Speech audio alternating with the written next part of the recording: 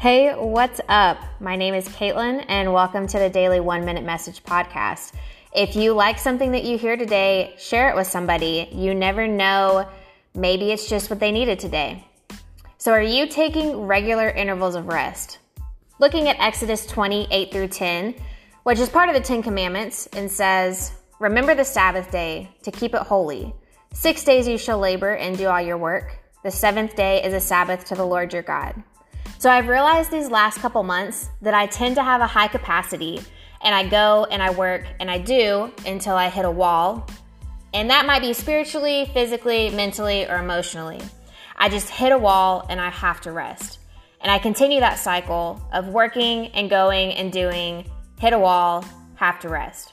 And what's crazy about that is that I had regular intervals of rest built into my schedule, but I was just choosing not to take them because I thought, I have enough energy. I have the capacity to keep going. I don't need this break right now. I don't need this intentional time right now. And I realized that as a runner, I've run 2 half marathons, and that's really the equivalent of running a race and not stopping at the water stations, not getting the energy and the nourishment that you need in the middle of a race.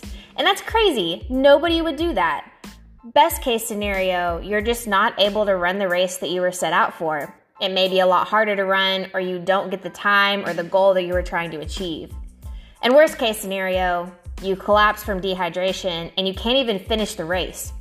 So God commands us to take a Sabbath, to take a rest, and He knows that we're human and that we're finite, and we need this time of rest and refreshment in Him in order to continue the race that we're called to.